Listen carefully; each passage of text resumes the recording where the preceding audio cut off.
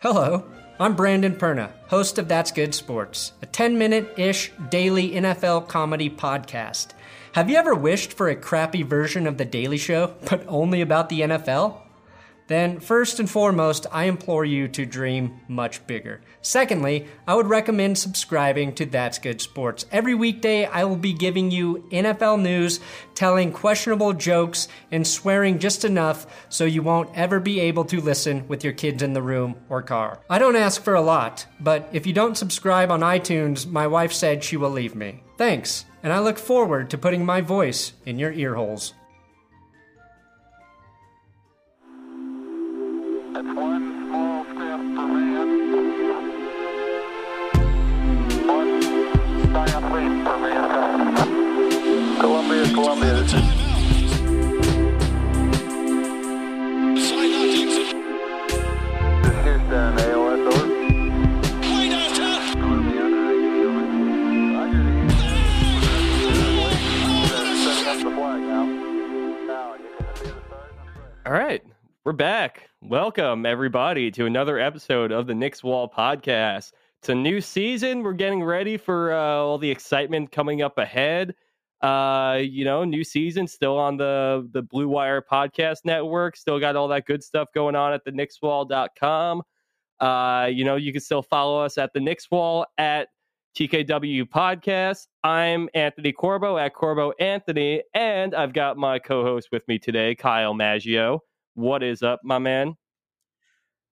Not much, man. I'm actually genuinely excited to be back. So It's been a minute since we could actually talk about basketball. Like I felt like all the World Cup coverage was kind of handled, and the only reason Knicks fans were watching was for like Frank Ntilikina.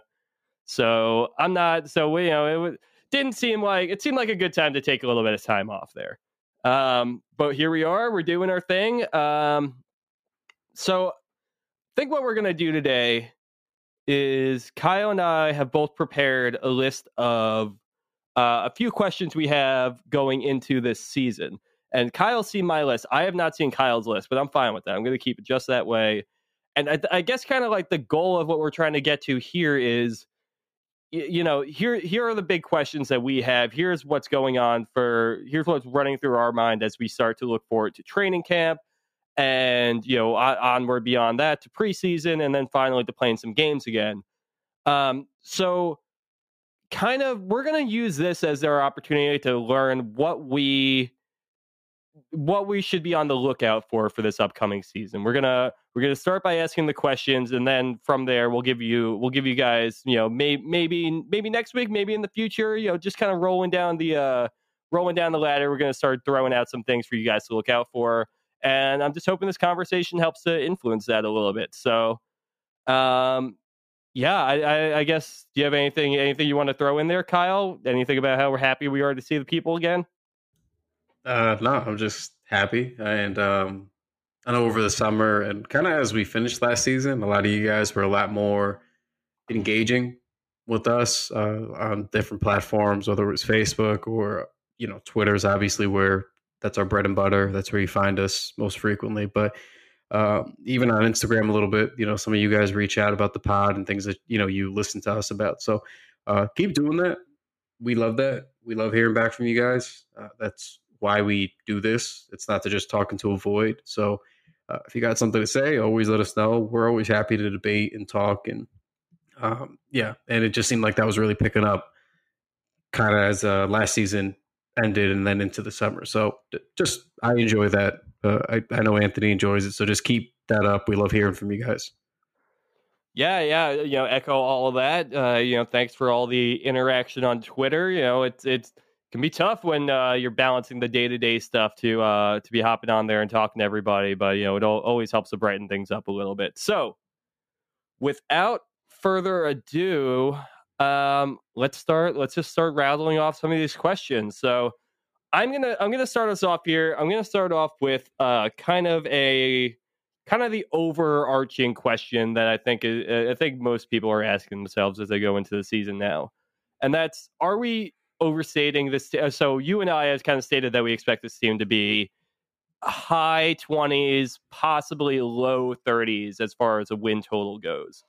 Could we be overestimating that entirely, and they could just be another lottery team again? Because I say this because Gavoni came out with his really early mock draft projection today, and we had the Knicks at number 3 with LaMelo Ball as their potential selection. So it seems to be that people who aren't quite linked to the team, people who are kind of looking at the NBA in an overarching way, I don't think they view the Knicks quite as highly as we have before. So, I mean, could this just be a bias thing? Like, do you think that we're just overestimating the team a little bit, and they're going to be a lottery team again, or what do you think why do you think that's not true?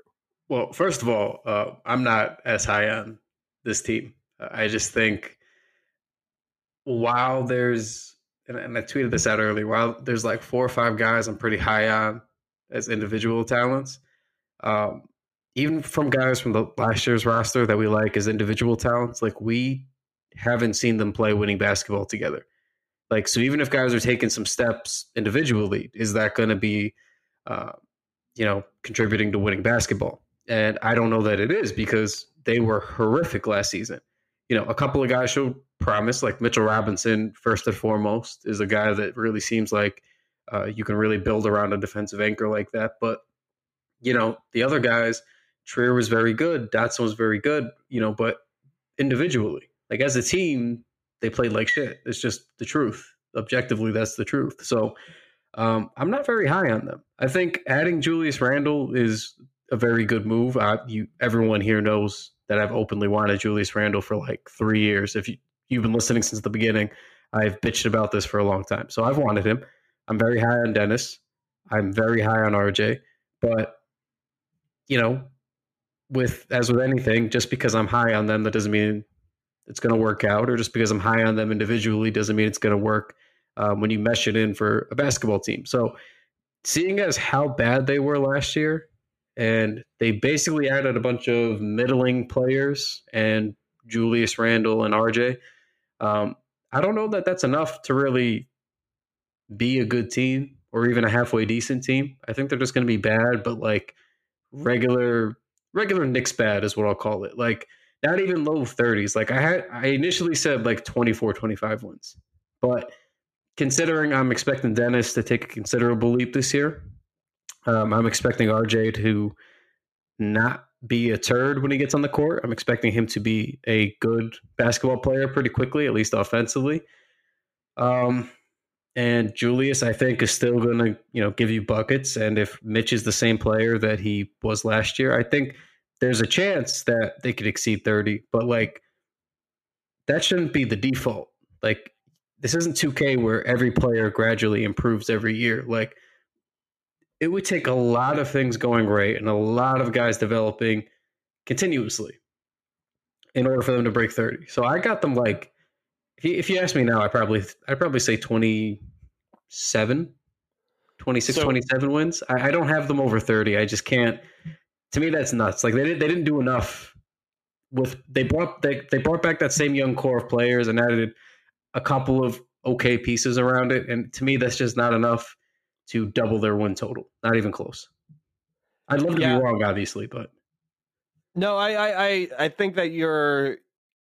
See, this is really the dilemma that I'm finding myself in. Like, I kind of agree with what you're saying around the. Part of me wants to say a little, like I'm thinking probably a little closer to 26 to 28, and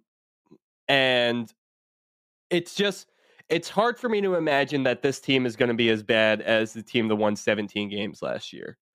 Like, I'm going up and down that roster right now and looking at it. It's like, I mean, Ron Baker, Trey Burke, Henry Ellenson, Hazonia, Hardaway, like all these guys, Cantor, all these guys are gone. And Moutier even, like, I feel like a lot of the blockage that was there last season is out of the way. And like there's some other, and we'll talk about that a little bit later, like the Knicks may have caused some more problems for themselves, with their signings this season too, as far as what rotations are going to look like. But, I'm just really excited by the fact that we don't have Emmanuel Mudiay in there just eating up minutes, and that should have gone to Dennis Smith or Frank Ntilikina over the course of the entire year. And I'm excited that Enes Kanter is gone and DeAndre Jordan is gone, so Mitchell Robinson can actually get some play. And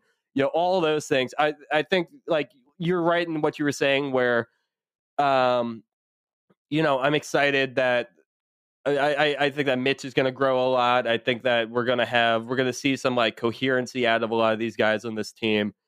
But where, just kind of, I think it'll be a little easier for Fizdale to rotate players in and out than they had last year. So it all kind of depends on where, the lottery is going to end up sitting this year too. But let's, because we got a lot to get onto, why don't you ask me what your first question is?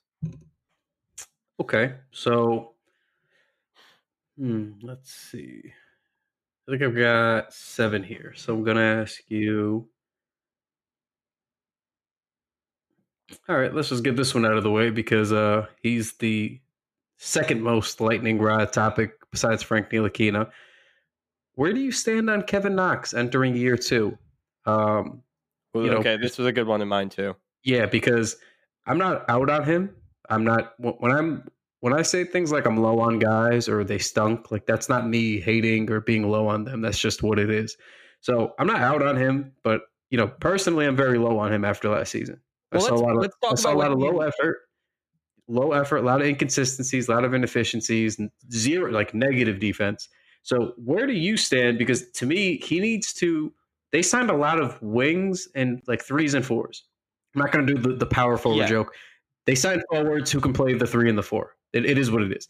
So he now has to compete with some of these guys, namely, Mook Morris. So to me, he's got to improve quickly in a lot of areas, and I'm not so confident he's going to be able to do that. So I'm going to touch on a couple of my other questions I have in here too, because this was a little lower down my list. But I think it's important knowing like what, when I'm thinking what he's going to look like going into the season and what I expect from him. I think we need to set what his actual expectations are in a more firm manner, because he had a statistically woeful rookie year last year, but there was moments where he was looking comfortable. He had a really good summer league, his first summer league. He had an okay one this summer. He's for certain shown flashes throughout his career. And now, I kind of, the expectation for me is something that I don't totally know what to expect, because it's right what you're saying. Like, they signed a lot of 3-4s this summer, and Kevin Knox is by definition a 3-4.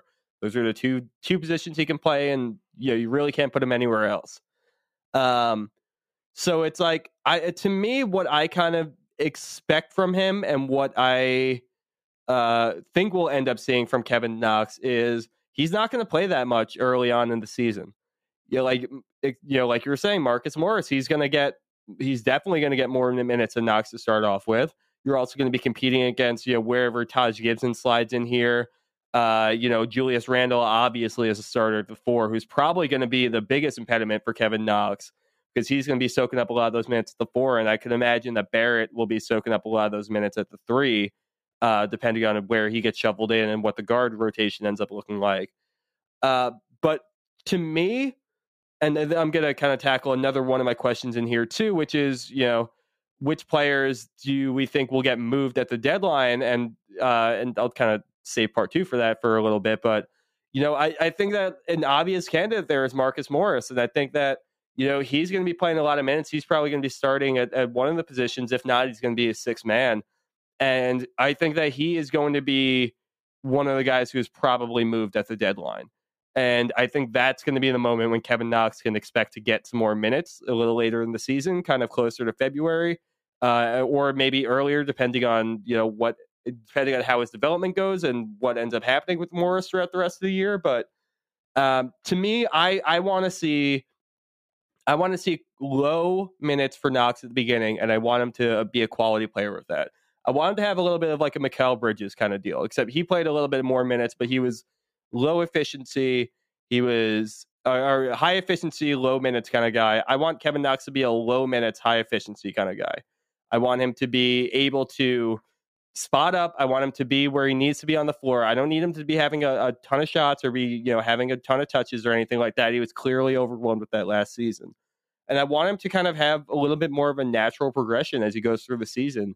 And then I'm hoping by like February, January, whenever the rotation starts to kind of like solidify itself and maybe thin out a little bit with some trades, I'm hoping that Kevin Knox can become, the 6th, 7th man off the bench and actually be able to give some high quality minutes at the forward spots. Along those same lines, though, when it comes to Knox, what would you say, or who would you say is most likely to get moved at the deadline? And I guess kind of a second part to that, who do you think is going to bring back the most value? Like before any games are played or before the beginning of the season, like what player do you think in February will be the most valuable and get us the most get us the most assets back? I mean, this is tricky because I don't think they're going to trade any of the young guys, but I also don't want to give them too much credit for something that I think that they might be doing, but they typically never do, which is, oh, hey, they have these solid veterans who are on expiring deals. They're going to move one of them and we're going to get a haul.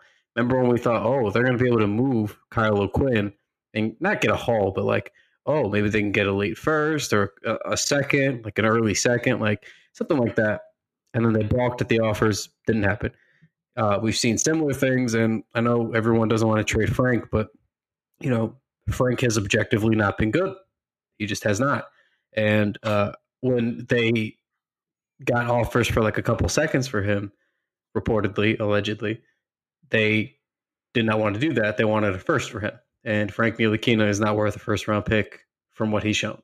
So it's like, I don't want to sit here and be like, oh, the Knicks signed a bunch of these players this summer, and so that they can flip them, because that's what I think. That was my first thought. The way they signed so many players so rapidly, and it seemed like they were just trying to sign all the shooters. Initially it was Reggie Bullock, Wayne Ellington. Eventually it was Marcus Morris thrown in there. Bobby Portis is a big who can, he's a jump shooting big. He pick and pop. He loves the mid range. He can shoot from three. I think he was shooting 39% last year for Washington, if I'm not mistaken. So I think the Knicks were signing shooters, either A, in an effort to finally catch up to the rest of the NBA in that department, or B, to move some of those guys because you pay a premium for shooting in 2019. So I don't want to give like Scott Perry too much credit for something he might not do. And in the past, they've shown that they just don't do often, which is flip guys for on expiring deals. But I'd like to think like Marcus Morris, to answer your question, would be the obvious candidate. He's just a very solid. He's going to rebound for you. He's going to defend for you. He's going to step out and he could hit tough shots. Him and his brother, they love to bang down low and hit those little fadeaway mid-range jumpers on you. He spots up, catches, and shoots. So a guy like that, you can play almost anywhere on any team in the league. So to me, if they were going to move a guy, you should be trying to move Marcus Morris to get as much as you can, because somebody's going to give you something for him. Normally, that's the type of guy that a contender looks at the trade deadline and goes, okay, we got to go all in. Right. That's how guys like Timothy Mozgov get, have the Cavs send out 2 firsts in order to get him, because they go, okay, we have this one weakness. We got to show up. We think we're really close. We're going to overpay because we need that guy. So again, I hope the Knicks are smart enough to do that. I hope, like, if you can move a Wayne Ellington for a second, fucking do it. Wayne Ellington is not going to be here long term. If you can move Bobby Portis for a late first or something at the deadline, or an early second, like just do it. He's on an expiring deal. Like, don't be afraid to do those deals. I just don't know that they will. And that's what worries me about that question. So I agree with you pretty much on everything you're saying here.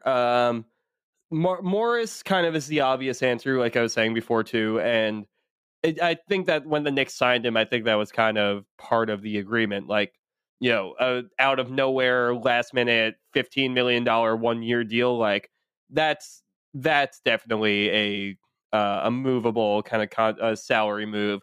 Although you think they probably would have liked to get him a little bit lower, considering that I think they want to move him. But regardless, like that's probably the obvious move that'll get you the most value back. All the guys on team options, like you were saying, Bobby Portis is another good bet for that. With Ntilikina, like that's the one that's really interesting to me as far as trade deadline targets go, because like if he's not playing well, if he's playing as to where he's been so far, in his career, he's got one more year after this year on his deal at just over $6 million. And if he's not playing well, then that contract's not worth it. But if you try to move it, like you're not going to get anything back. You might have to take on salary, or you might have to even give up a pick to get rid of him if he's not playing well by that time. But if he is playing well, if he's finally starting to put it together a little bit, I don't know if I want to trade him for a first round pick either, because then it's like, okay, well, we have, now we finally are seeing that potential out of Frank Ntilikina that we've been hoping to see. But I guess it really is just a judgment call, because we're like, is this a flash in the pan, or is this actually, Frank starting to live up to his potential? Part of me wants to say just cash in on the asset then, and part of me wants to say, keep him because he's a relatively affordable player who you might be able to, keep around long term. But yeah, other than that, I'm kind of in the same boat with you on everybody. Like they have a lot of movable pieces. If you can get a second for Ellington, do it. If you can get a late first, early second for Portis, go for it. I'm pretty much in the same boat with you there. So do you have something else you want to hit me with? Yeah. So what exactly will the identity of this team be, at least offensively? Because last year, they very obviously had none. It was basically Fizdale let them essentially have a free-for-all with isolations. Like that was the entire season was just dudes trying to get theirs. And you can't tell me otherwise.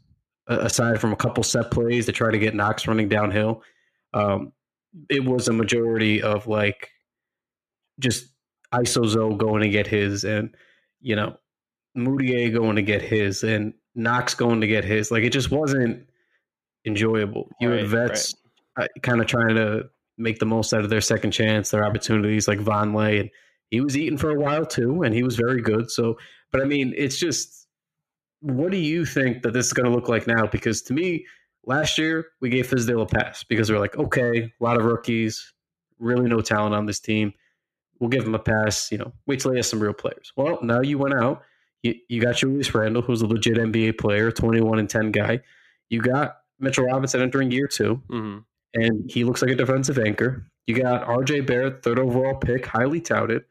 You have Dennis Smith now, a full season of him where his back isn't injured. So, like, what do you think this is going to look like? Those last two names, I think, will be the two biggest cogs in what this offense will look like.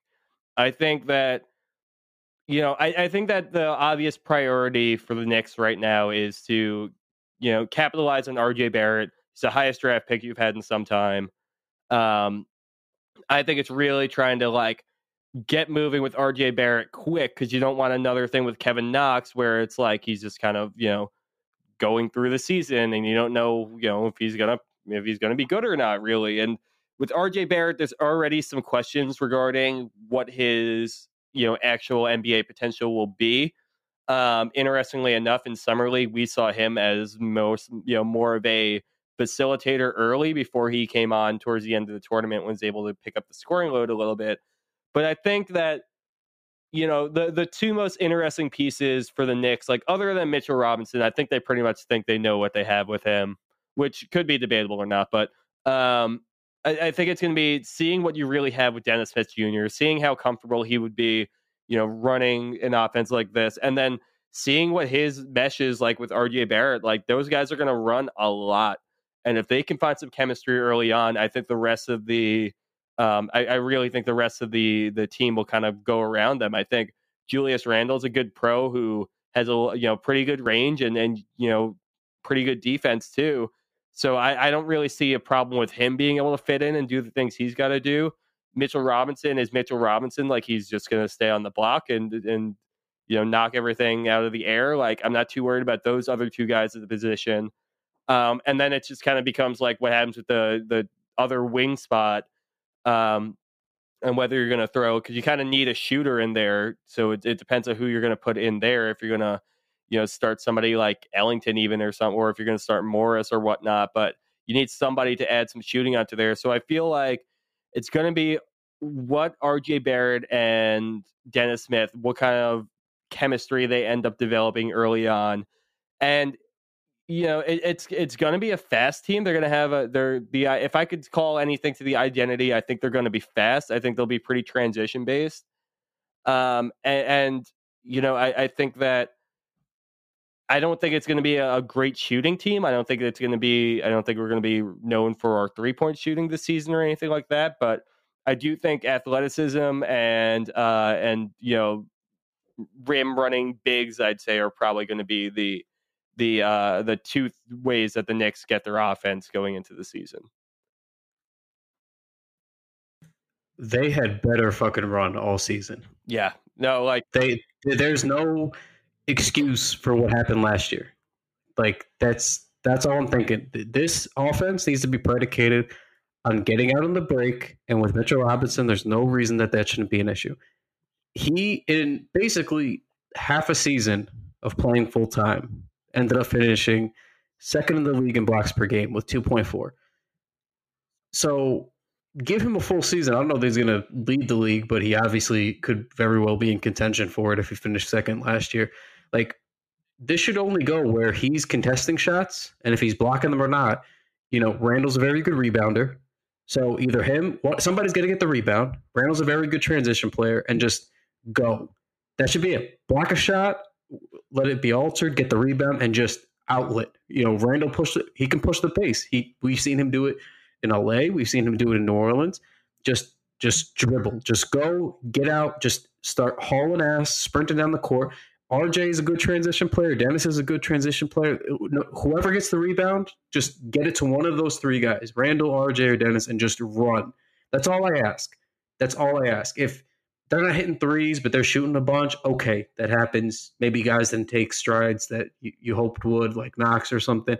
But there's no excuse with the athletes that they have on this team to not run. Like, that's going to be, I think, the biggest thing that's going to bother me all season is if I'm watching a very stagnant, slow offense by the Knicks where Randall gets a rebound and then he gives it to Dennis and they're walking it up the court. Like, if that's the norm, I'm going to be very, very angry. There's no reason that these guys shouldn't be just. That's the only way they're going to be successful and exceed expectations. Yeah, and there will. Like, you got to run, like sprint. Like, you got to run these guys out of the gym. You saw last year. The only point I want to make on that is the Kings made a dramatic difference from 2 years ago to last year. Oh, good point. Because they embraced the speed. They embraced the Aaron Fox is fast. Buddy Hield's a good athlete. He can shoot in transition, catch and shoot.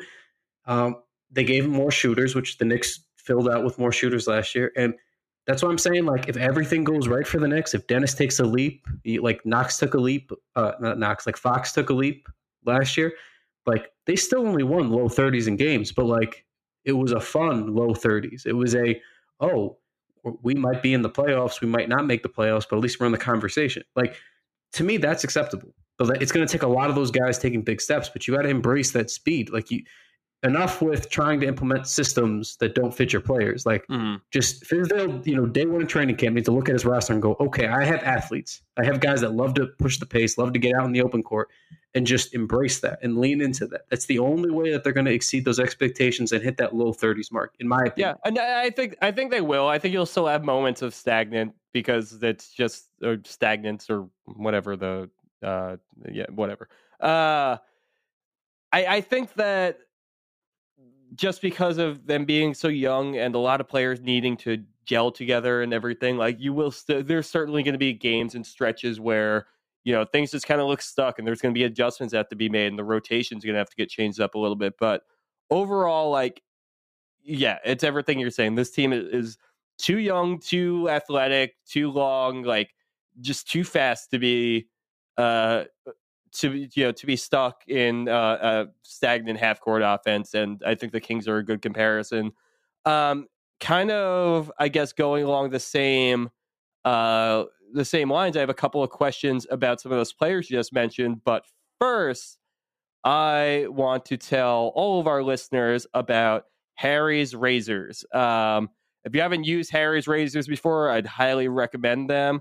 You can join the 10 million who have tried Harry's by claiming your special offer by going to harrys.com/bluewire, because Harry's founders were two regular guys tired of getting ripped off and paying for overpriced razors. And they decided just to make some quality, durable blades at a fair price. It's just $2 per blade. If you don't like your shave, you can let them know and they'll give you a full refund. You can go ahead, refresh your wallet. Summer's over, but give your face. You don't need to let the winter hair grow in yet. You don't need to let that beard get too bushy. You can clean it up. Or if you're a beard guy, I know I am from time to time. Like you gotta keep it clean though. You gotta keep it well trimmed, and you can do it with Harry's. They have a weighted ergonomic handle. It's a 5-blade razor with a lubricating strip and a trimmer blade, giving you that close shave. They got a rich lathery shave gel to keep you smelling great, and the travel blade cover, making it easy to take it on the go. So listeners of the Knicks Wall podcast, go redeem your trial set at harrys.com/bluewire, and let them know that we sent you to help support the show. Real quick too, just before we get right back into it, I got a little something for you guys from my bookie. At the end of a hard week, it's great to sit down, take some time off, watch some football. Am I right, Kyle? He said, yeah. You are right. Game-winning touchdowns on 2-minute drives, running backs racing down the sidelines with no one to stop them. There's nothing else like the NFL, and there's no way to make the games even more exciting than to bet on them. So do the smart thing. Go to mybookie.ag. No one gives you more ways to win than they do. MyBookie's got the fastest payouts and better lines than any other sports book. Don't forget, where you're betting is just as important as who you're betting on. And mybookie.ag is the best in the business. It's where I play, and it's where you should too.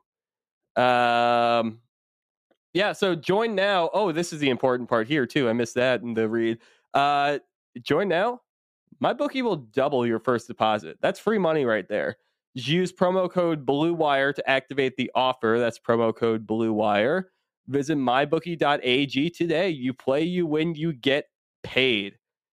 Kyle, my question to you is, let's start with Dennis Smith Jr. here. Obviously came over last season when the Knicks traded Kristaps Porzingis and Tim Hardaway Jr. and Courtney Lee and Trey Burke out to the Dallas Mavericks. They got back Dennis Smith Jr. They got DeAndre Jordan back. They got those 2 first-round picks. But, when it comes down to it, I see those picks probably as more of trade pieces. When it comes down to it, I think Dennis Smith Jr. is kind of the centerpiece of this trade here.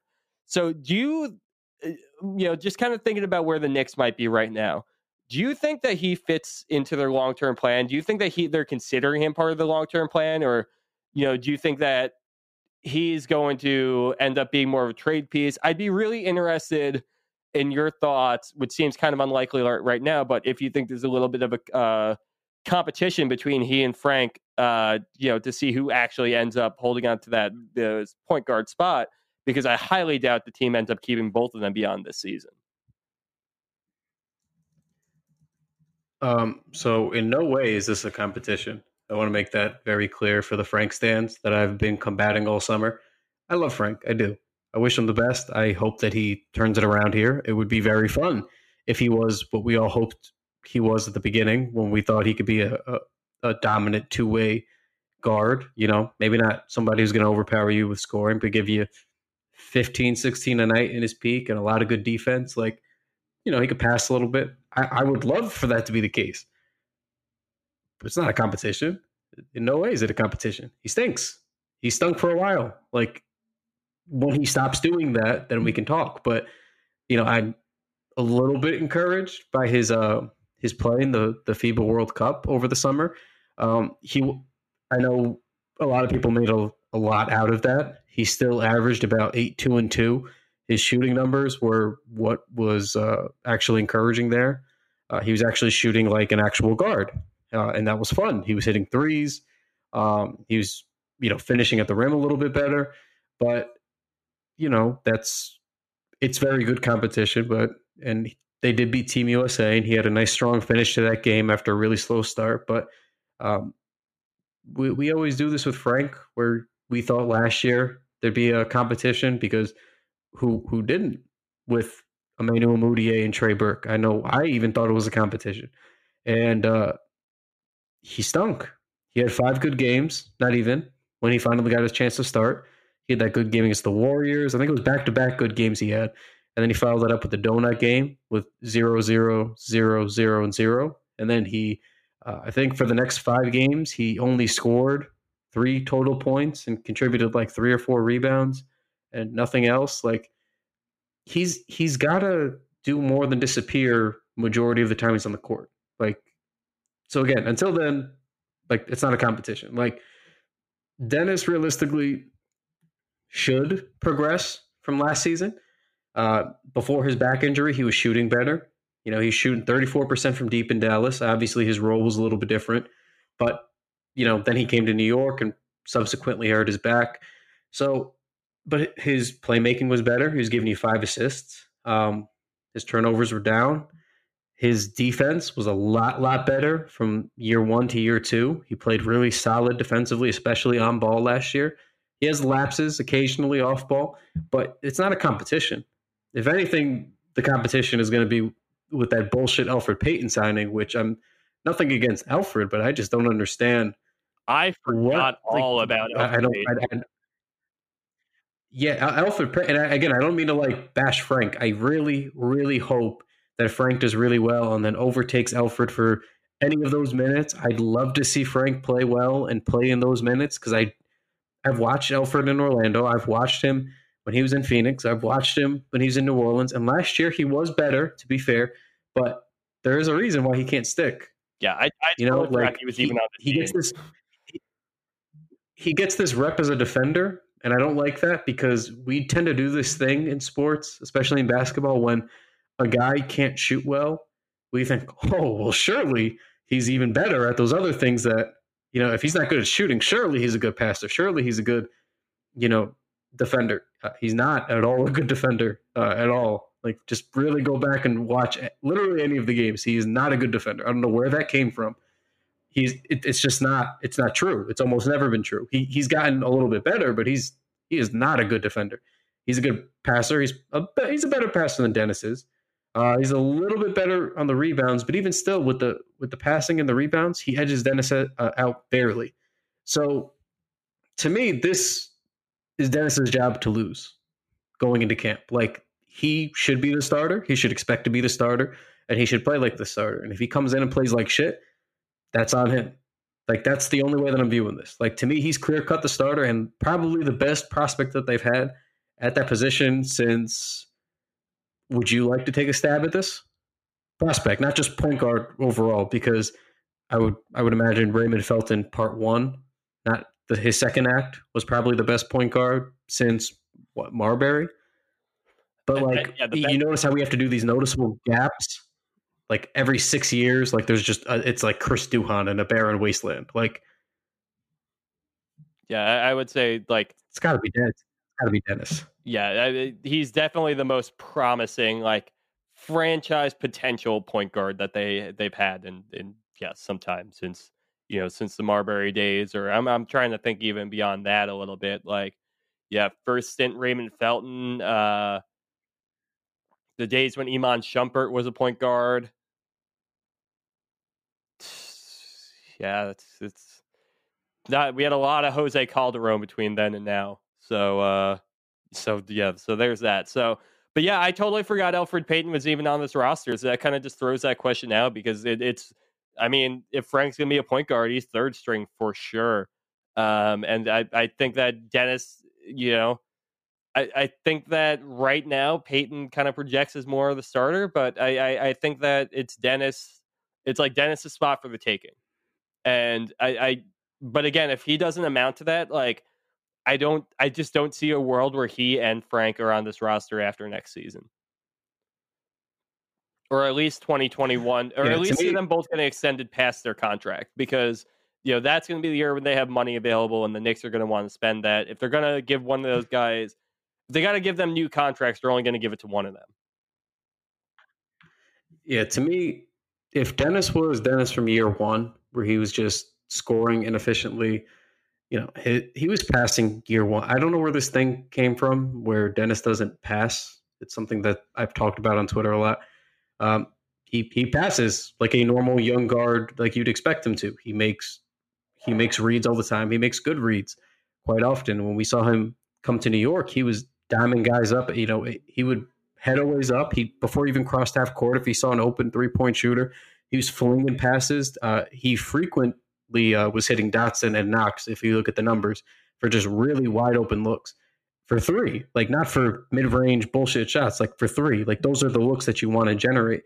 So I don't know where this came from that he's not a good passer simply because he's a scoring guard by nature, but he passes and he passes well and he passes pretty frequently. So the next step for Dennis is to continue to be good at defense, continue to progress as a passer because you can always do better there.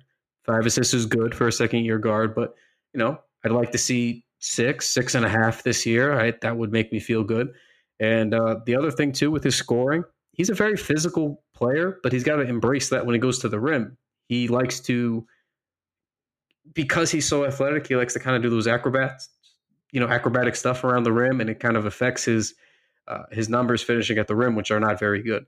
So, and he doesn't get to the line a lot either. And to me, that's telling you kind of an obvious story there, where he's avoiding the contact at the rim to not get fouled, to try to make the shot. Like, go up, go in hard, go get fouled, get to the line. I know his free throws are kind of busted, but get to the line. Like, you're going to get more points that way. It is what it is. Like, that's going to help your efficiency in the long run. So to me, like, I don't know why they wouldn't extend him.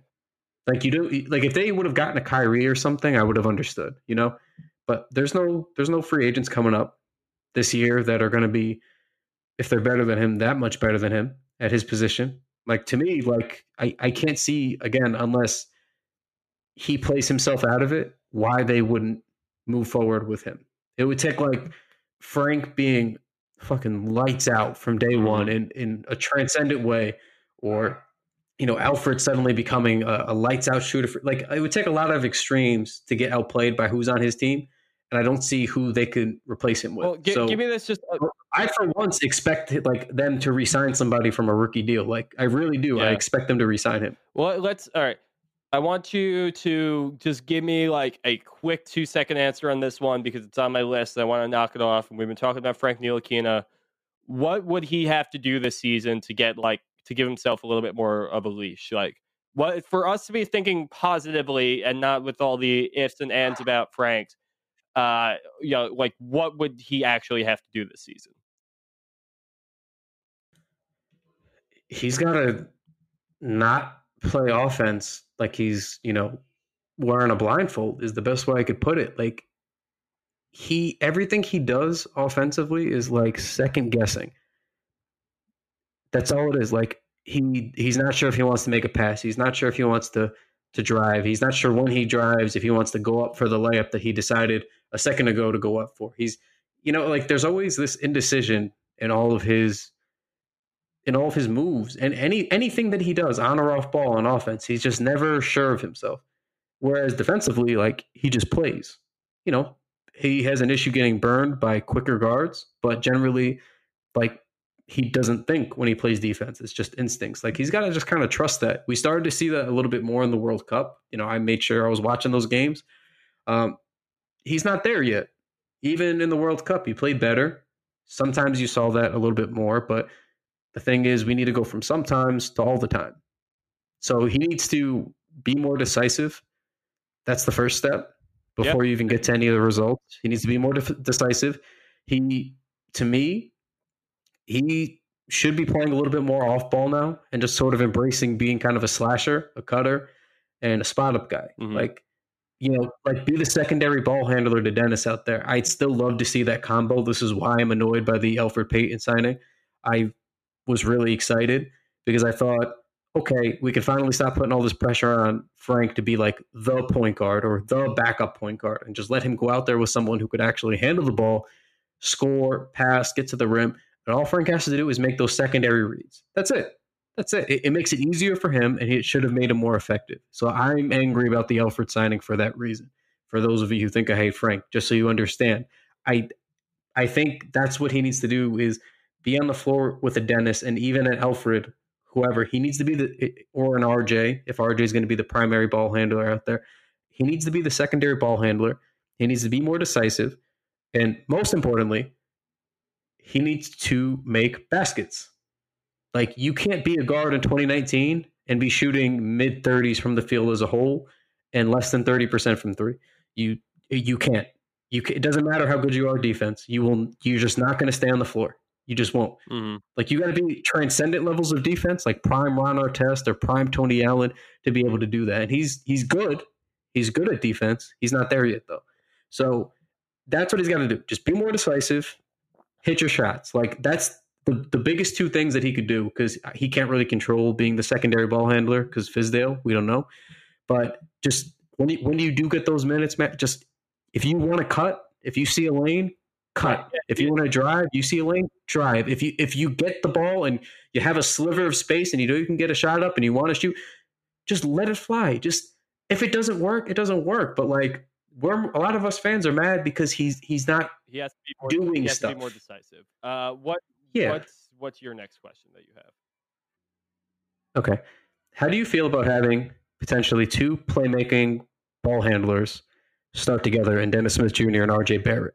Is that redundant to you in a way, or is there a way Fizdale can make it work? Like, if RJ is at the 3 instead of at the 2, is that enough of, like, for spacing purposes offensively? But how do you feel? Because this is something that I've seen floated around, and I think they'll be okay if they're playing fast, but it is questionable to some degree. Well, I think it's really interesting that we are viewing RJ Barrett as a playmaker now, because we've really only seen that out of him in small spurts, since the summer league, and that was really about it. Like, there wasn't a ton of that with him in college, but I do think that becomes part of his identity as he moves forward. So I do think that I think that it's going to happen too. I think he and Dennis Smith will end up starting together. So that they can both take kind of some of that passing, because I don't think either of them are really playmaking first guards or guard forward in Barrett's case. Like, I do think that they are, I think that having them both together could kind of like let them split up those duties, go a little half and half on it. So like, we'll have to see from there. And I do think it's a good thing. I think that that's something Fizdale should be exploring. And I just am interested to see what goes around that. Because if you say that you have, and we were saying this earlier in the pod, but if you have Dennis Smith Jr. and you have RJ Barrett and you have Mitchell Robinson and you have Julius Randle in the lineup together, who is shooting? How do you space the floor for that? And how do you make, especially with all the other forwards on the roster, how do you have these guys? How are you going to be able to let these guys kind of play together without having everything clogged up, inside the line? So to me, I think that having multiple playmakers on the floor is something that Fizdale should certainly be exploring. But for me, the question is what ends up happening with that spacing and how much shooting can they add into that mix? Yeah, like, ideally, I'd like them to start RJ at the 3, which is something that I initially did not want them to do, but I have since changed my my thought on it. I'd like them to start RJ at the 3, Dennis at the 1, and I'd really, really enjoy if they slid in like Damian Dotson at the 2. That might be too many guys who are young that we're expecting to play winning basketball, but Damian Dotson was really efficient as mostly a catch and shoot guy, or cutting to the rim. Like, he is very low usage. He almost never needs the ball. So I would enjoy Dotson fitting in there. Ellington obviously works in there too, but you need a guy who's not going to want to dribble, is kind of the way I'm looking at it. Like, Dotson defends, and he defends and he shoots. Like, that's all you need. Like, that's what you need between those guys. Dennis, for all the things that he does solid or good right now. Like he still needs to show a lot more with his jump shooting. RJ, same thing. There's promise there. He's very young, but he was not very efficient at Duke, and he had a lot of 3-point attempts, a lot of jump shooting attempts. So he needs to get more efficient too. So yeah, I mean, you got to put in a spot up shooter at some point, and if you do play RJ at the 2, then to me you got to put Marcus Morris at the 3 because Knox is going to want to do some stuff with the ball there that I'm not sure, and that's not a good defensive lineup either. So to me, like you need to have like a Marcus Morris at the 3 if you're going to play RJ at the 2 because you need the defense and shooting, or you got to have a Damian Dotson, Wayne Ellington, like one of those guys at the 2 and RJ at the 3. Like to me, that's the only way that it would make sense. Like if Knox is in at the 3, I don't know what the fuck we're doing here. Yeah, I don't really see that happening. I think that Dotson is another kind of guy that would kind of slip my mind as we were kind of going to do this, but I do think he's kind of the natural fit in there. He's kind of that really low money, like Klay Thompson role, where he's not going to dribble much. He's going to be able to get his shots off. He's a little bit bigger than most 2 guards are, and that kind of gives you some versatility with where Barrett's going to play and everything. So I do think he's kind of the natural slot in there. Couple more to go through, then maybe we can do a little lightning round to wrap these up at the very end. So let's kind of let's look through a couple of these last individual players, and then we can start looking at a couple more of the big picture team things. Obviously, one of the guys that we're really concerned with we have high expectations for is Mitchell Robinson. Guy who outplayed all the other rookies last year, came out of nowhere, 32nd pick, or 30, I forget exactly what pick he was, but in the 30s, like high second round pick, and came out and far exceeded his draft position. And now the question is, how he's going to look as a starter. The Knicks haven't slotted in to be a starter. Bobby Portis has stated that he's going to be backing up Mitchell Robinson. So how do you think that's going to go? Do you think that he, right now in his second year, Mitchell Robinson is, how old is he right now? He was born in 98, so he is 21 years old. He'll be turning 22 throughout the season. Do you think that he is old enough to match up with, or strong enough, big enough, capable enough to match up with these other guys or these other centers he'll be playing against night after night? I think so, just because he's so long. Like he's very, very lengthy and he's very athletic. It's one, and like the way he moves defensively, like he reacts very quickly versus, KP kind of lumbered around sometimes. Like if he was at the rim, KP was a really good rim protector. There's no denying that. But getting to the rim was an issue, or getting out the shooters was an issue. Like we've seen Mitch kind of be in every kind of situation recovery wise. So I don't know that I'm like concerned about him. Like he's obviously needs to add a little bit more muscle, but he's so fast as it is. I just think being fast and athletic, and it's not like he's weak. He's just, he's a little light, but I think he makes up for that with how, high he gets up when he's going to block shots. Like, I don't know that I'm super concerned. Like, I'm trying to think of like a matchup that where he might get eaten up. And I think it's a guy that isn't predictable. Like if he's matched up with, Jokic from Denver, where Jokic might be bodying him up in the post, right? Because he's a big body and he's super efficient and super good around the rim. That might be tough because when you start to think, okay, well, he's going to body me up here, then he might throw a ridiculous pass, down the baseline for a weirdly Jokic assist. Like those kinds of matchups might be a little bit tough, like playmaking bigs, but like I'm not too concerned about him just like banging with guys, if that makes sense. Because I think, yeah, he's probably going to get shoved back underneath the rim, but then ultimately when someone's going to go up for a shot, like Mitch recovers well, he's going to go up and block it or contest it at the very least. I'm not worried about him getting kind of like tossed to the side.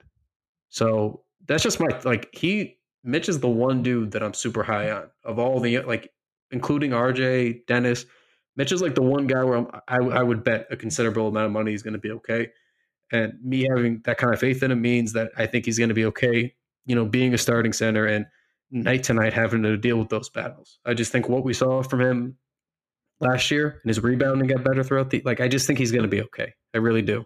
Yeah, I'm kind of in the same boat there, where players are, there's less of those like bang centers down low, like the guys who, like, once Nurkic comes back, like that's a guy he might struggle with. Like Jokic is another guy we're saying, but yeah, we're kind of few and far between with the guys who are like, we have longer centers in the league now versus the more like robust, post domineering kind of guys.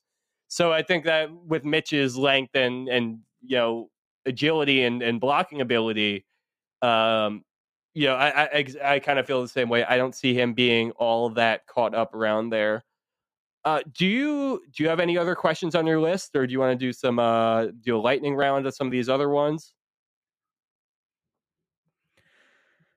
Let me just see what I have here to see if they're lightning round worthy. So here, yeah, I got. Okay. No, I think I got a good one that will make people happy because this goes off of Mitch. Where do you stand on the Julius Randle Mitchell Robinson 4 and 5 pairing? Are non-Knicks fans as low on them as Knicks fans are high on them? Because I expect, if nothing else, to go right this year.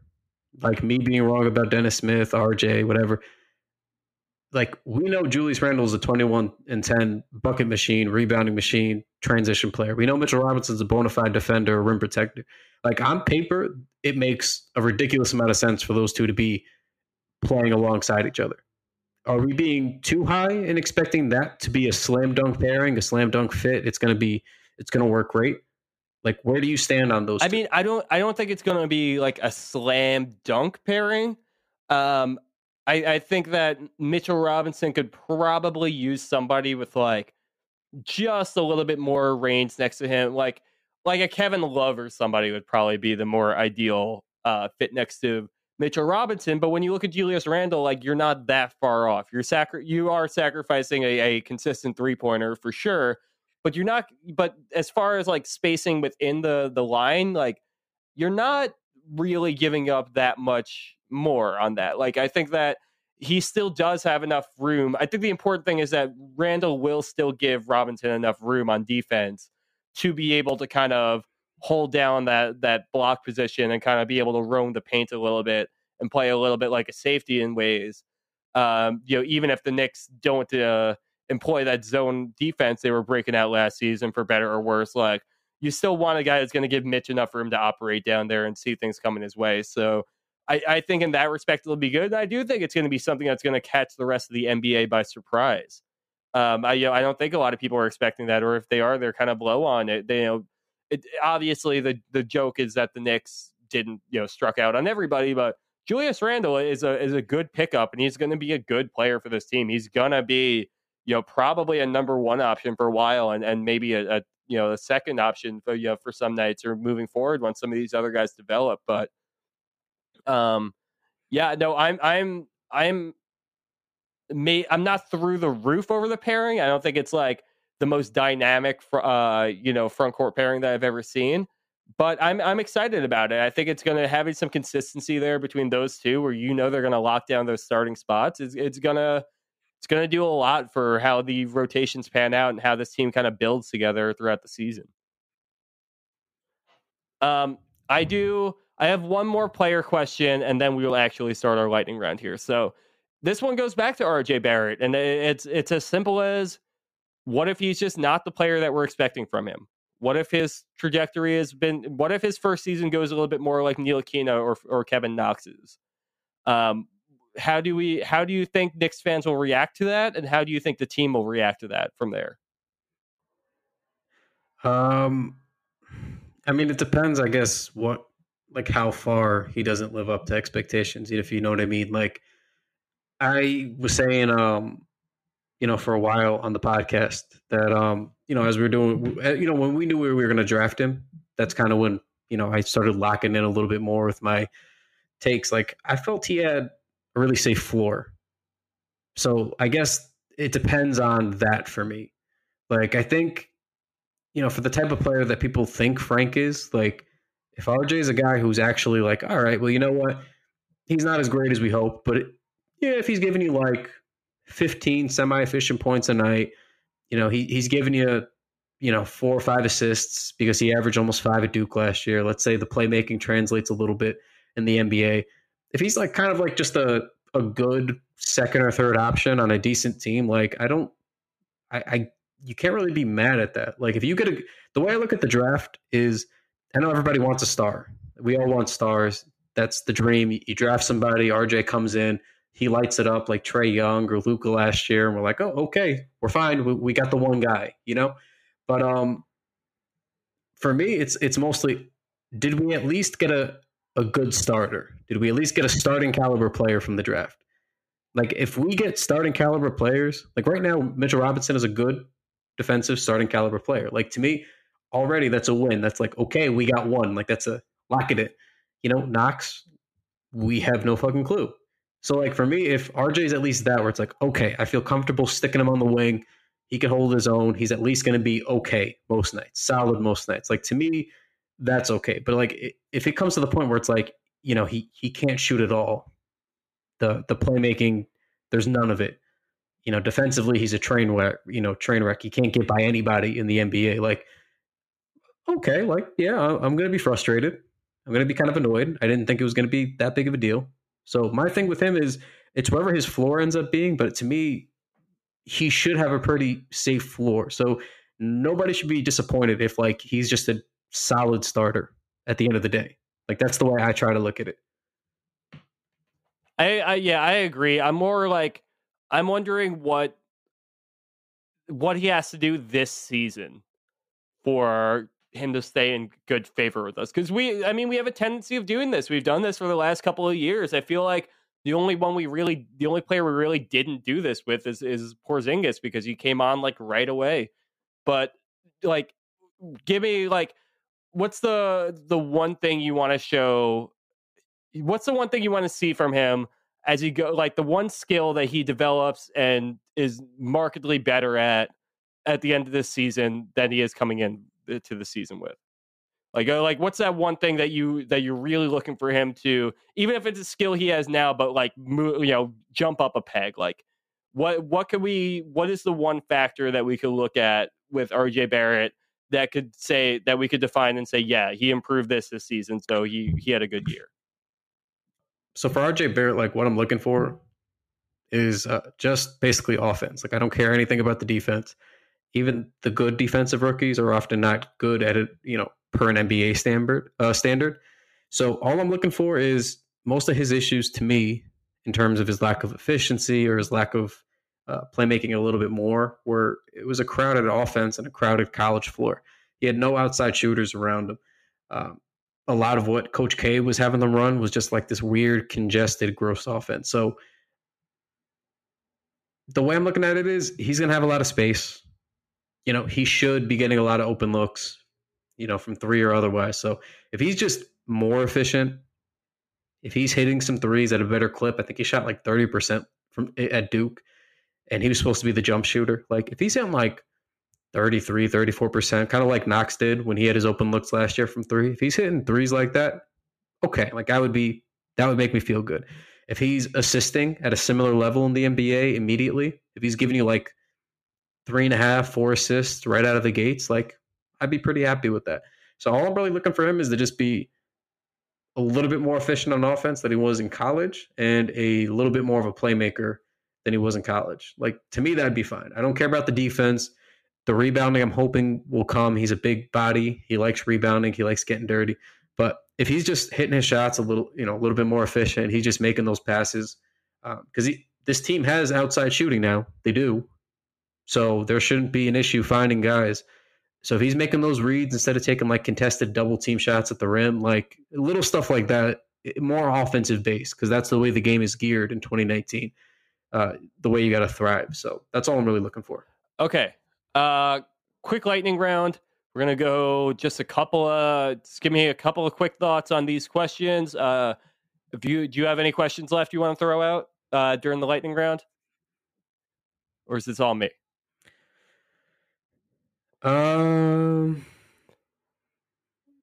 I have, if you want, I can kick it off because I actually have an RJ question. Okay, go with the RJ one. This is the lightning round. Let's do it. Bada bing. So, how concerned? One big red flag of his that everybody points out and that we've acknowledged before is his lack of kind of an explosive first step, a quick first step, which is kind of needed in the modern NBA to get by defenders. So, how concerned are you with that? Is that a big red flag, or do you think because he's a physical, big body that he's going to be able to manage once he gets to the next level? Yeah, I definitely think that's a. I think that's a developable skill for sure. I think that's more of a recognition thing when he starts playing against these guys at that level. I think it's just something he can work with NBA coaches on. It's something that he can learn being around other NBA players. Like we've seen other guys really be able to kind of change their reaction time a little bit and do things a little bit quicker. So yeah, that one doesn't really concern me all that much. It's more of how his shooting progresses that kind of gets me.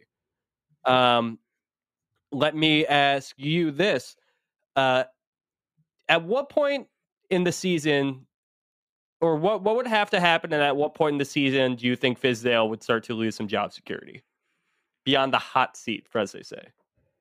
For me, is if they're playing like they did last year, and that doesn't mean not just play style, but additionally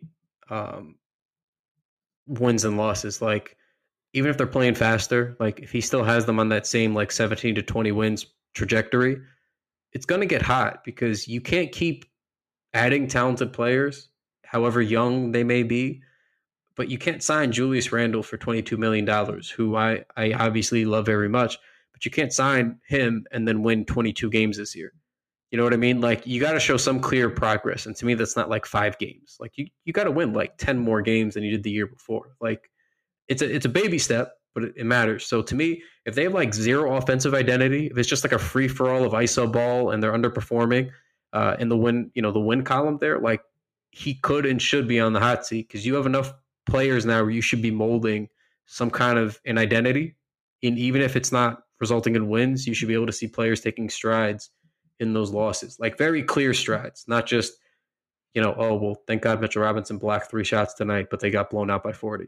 You know what I mean? Like it's got to be closer losses and you know it when you see it kind of thing. All right. So along those same lines, at what point in the season do you think that the Knicks would need to make a firm decision on tanking? Like at what month, how many losses do they need to rack up? What is their win percentage got to be before they just decide that despite whatever expectations they had going into the season, they just need to start. They need to actually try to be going for one of those top picks versus just being forced there. I think it's always the trade deadline, and especially in a year like this when, as we discussed earlier, you signed a bunch of vets who are solid. Like that's the best way I could word them is solid, and a lot of them are shooters. So if you have not a lot of wins heading into the All-Star break, and it's very similar to last year, you should be selling. Like to me, there's no two ways about it. You aren't going to bring back most of those guys. So that's when you should try to sell most, if not all of them, to get some kind of young assets or draft assets back. That's, to me, it's always the trade deadline. I'd go with how young they are and how quickly things can go bad. I'd say right after Christmas. Like January, you should kind of know what you're doing as you're kind of gearing up towards the trade deadline. Like if they're really playing like shit after Christmas time and like you just can't get it together that first or second week of January, all right, well, start facilitating some trades and getting some of these vets out of here. Get whatever assets you can and call it a day and basically resume what you did last year and just let the young guys do what they can do. And hopefully you get a top pick again, top 3 finish or so like this year. An injury to which player would be the most devastating for the Knicks if they hope to finish above 20 wins? Or, let's even rephrase that question. An injury to which player would be the most devastating for the Knicks long term? Honestly, with the value of his contract and with how effective he was when he was getting starters minutes, I think I was going to say Julius Randle initially, but Mitchell Robinson.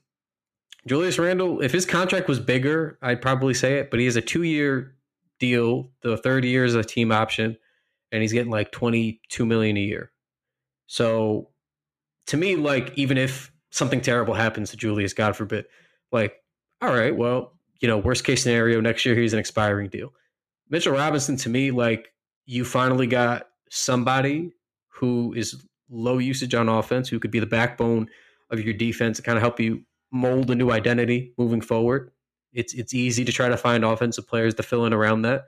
And if you lose him when he's on arguably the most valuable contract in the league right now, and that was before our boy Mayar got there because he did not get a good first contract. Robinson did. So, we hope the Knicks are going to pony it from the second time around. But when you have a deal that's so cheap and he's so good already, like, that's crippling for the future, in my opinion. Like, even though it's not going to be on the books, it's just like, okay, so then we got a bunch of scorers again, basically. A bunch of guys who are just going to go out and try to score, and nobody's going to get a stop. You know what I mean? Like, I don't know how they're going to win. Anything that happens for them this season and next season that I'm thinking is good for the team, the future outlook of the team, revolves around Mitchell Robinson being better than he was last year. He was already very good last year defensively. All right. Here is my last one. Of the new signees the Knicks got this past summer, the ones with the team options on their contracts for next year, like, Julius Randle isn't really considered in this equation here. But of Taj Gibson, Bobby Portis, and Elfrid Payton, did Ellington get a team option too? Or I think he was just a straight 1 year. But of all those guys who got those team option contracts the Knicks were experimenting with this summer, who do you think is the most likely to get picked up in the 2020 offseason? Do you think it's maybe none of them, and the Knicks are going to try to go out for one of the free agents next year, despite it being not that strong of a class? Or do you think that any of these players might be here beyond this coming season? Well, first of all, Ellington, it does have a 2-year deal. Okay, he does have a 2-year deal. It's okay. It is the option, but it's a 2-year deal. Right, okay. Secondly, Marcus Morris was just a straight 1-year deal, if I'm not mistaken, right? He just got 1 year, 15 he was like million. very last minute. He was a straight up 1-year deal. Yes. Yeah. So I think he's the only one who is new this summer who is only on that 1-year deal. The rest, I believe, are too. If Bobby Portis was making less money, I would say Bobby Portis, because you need a stretch big who can jump shoot like that, but you do not need a stretch big who can jump shoot like that coming off the bench for $15 million. The only reason he's getting that much is because we need shooting and we need players who can do that, and no one else was coming here. So we had cap to kill, and okay, we'll overpay a little bit. If he was making a little bit, maybe they restructure his deal or he comes back on a different deal. I could see Portis coming back because you do need stretch bigs who can shoot. The most likely, I think, is somebody like Wayne Ellington. Weirdly, I don't know how much he's going to play this year. It's very difficult to project who's going to play. I have no idea what Fizdale is going to do. But him being like, I don't know if he's going to start, but even being just a guard, you can slide at the 2 or the 3, who's, again, a catch and shoot guy, a good outside shooter. You need that. And when we have guys who aren't very good at shooting from outside, who are going to be creating most of those looks in Dennis Smith Jr. and RJ Barrett, I think you got to have a surplus of shooters. And I don't expect them to sign anyone big this upcoming summer. So why not? Hopefully, if he fits and plays well this year, again, I have no idea what Fizdale is going to do, but why not just keep the dude who is already here? You already got one shooter, just keep him. $8 million isn't going to kill you when you're not going to spend a bunch next summer anyway. So Ellington, maybe, I think might be likely just for, the need and the dollar amount. I just think, why not have a good 3-point shooter yet again to surround some of these guys with. I just think it kind of makes some sense, but I, again, do not know what Fizdale's going to do. Yeah, I agree with your rationale behind keeping Ellington. The only reason I think these guys all of them might get picked up, or the majority of them might get picked up if they play well enough, is for that pursuit of those 2021 free agents and that Giannis Antetokounmpo class and everything like that. Like, keeping them on the books means that you will for sure have the ability to clear that contract, that you'll have for sure cap space at the end of the 2021 season. And you'll also have a bunch of expiring contracts that season that you can maybe move out and get, again, like we're talking about the low first round picks or the early second round picks. We have an entire season before we get to that point. But I just think that the pursuit of cap space is still something that really drives the Knicks. So I kind of have a feeling that it's going to be more what the money looks like versus how the players actually end up performing. But I do think that, if I had to pick one that they would actually want to keep around, because he is adding value to the team, it would probably be Ellington, and I would I would maybe say Portis, even though he is overpaid for what he brings, but it's all going to depend on how much that backup center position gets used and how he can shoot. I'd honestly like to see him play a little bit next to Mitchell Robinson, because I think that they would be an interesting space and interior kind of two players who I think could play well together in that respect, just because of Portis's spacing. But that's kind of a different topic. I would think it's either him or Ellington who would stick around. But yeah, I mean, there it is. Before we get out of here today, Kyle, after we asked these questions, after all this, let's give a little teaser. What's one thing you think you're going to be looking out for in training camp in the preseason? I'm almost going to be hate watching for quotes. I do this every year. I make up my mind about what I think is the acceptable decisions that David Fizdale should make, and then I get very angry when it doesn't go my way. I feel like a lot of us do that if we're being honest with ourselves, but I digress. So I am hate watching for Elfrid Payton starting job.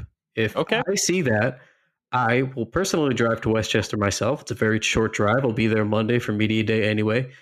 Shout out the Knicks for letting us come for the third year in a row. TKW in the house. But I will come and I will physically fight David Fizdale to the death. And it's not just rumblings of he's giving Dennis a run for his money. If I hear the word out of camp is Elfrid Payton is going to be the starter, I will drive there and murder people. I will be very, very upset. So it's given me the Moutier vibes already, and he's a much better player than Moutier is. But it's already when you feel it, it's going to happen, and you're already expecting to be mad about it, and it just feels inevitable. That's how this feels to me. Yeah. No, I feel you. And I would say the one thing I'm looking out for too is going to be rotation. So I'll kind of just lump that in the same thing. The point guard rotation is one. What happens with the wings is another. The 4 and the 5 I feel are pretty known. But even beyond that, there are a lot of guys who could play the 4 on the roster. So seeing who actually ends up playing that position, I'd be really interested in. Kyle, it was really good to get back behind the mics. We're going to be resuming our regularly scheduled programming, moving forward from here. Thanks again to all of you for listening. Make sure you check out some of the other podcasts on the Blue Wire Podcast Network. Make sure you head to theknickswall.com and give us a follow on Twitter at the Knickswall, at TKW Podcast, at Corbo Anthony, and at Kyle Maggio.